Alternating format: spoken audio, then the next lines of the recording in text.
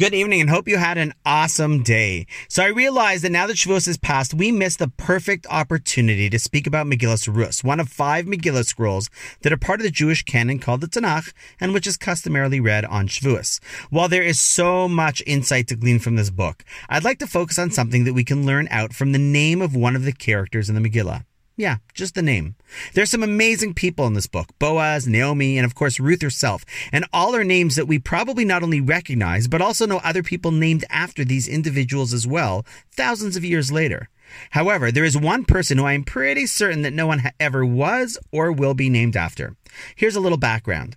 See, Ruth was a young lady who had, shall we say, some baggage that she dealt with in her life. Yet she was an amazing person. And in fact, one could argue that she was especially great specifically because despite that baggage, she rose to great heights.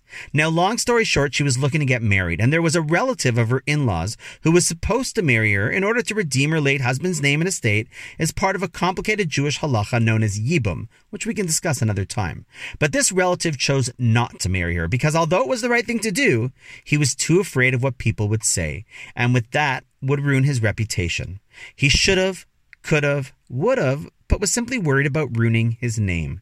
So instead, into that void stepped a wonderful man by the name of Boaz who took responsibility for the situation, married Ruth, and they not only lived happily ever after, but they also ended up having a son named Oved, who was the father of Yishai, who was the father of our greatest king ever, King David. Yep, their great-grandson was King David. Talk about Yiddish Anachas. And the question is, who's the guy who was supposed to marry her and chose not to so that his name wouldn't be ruined? The Megillah, when referring to him, ironically calls him by the name Ploni Almoni, basically the equivalent of Joe Schmo or John Doe.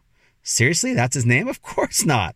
So if so, why is that the name he's referred to? Remember, this isn't just some bedtime story. This is one of the 24 main books of our Jewish canon. They didn't just forget his name and put in a filler. Of course he had a name. But the reality is, if he was the one that should have and could have, but didn't, who cares what his name was? He had the opportunity to do the right thing and possibly to be the great-grandfather of King David, but he chose not to step up to the plate and do the right thing. He was scared of ruining his name, but in the process, ultimately, his name became irrelevant. What an amazing lesson.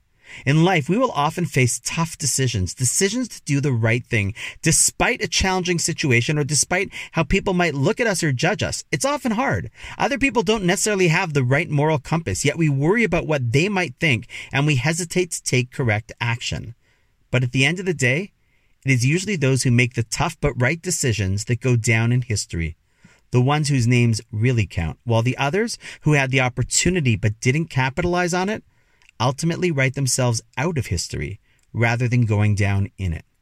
We know many people who are named after Boaz because who would want to be named after a guy who faces a tough decision and chooses right and goes on to be the great-grandfather of our greatest king? We don't know anyone named after, well, that other guy, the one who you never heard of.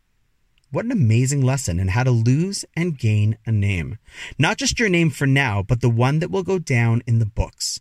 So what are some of the tough decisions you face to do the right thing? And will your decision put you down in the book of history?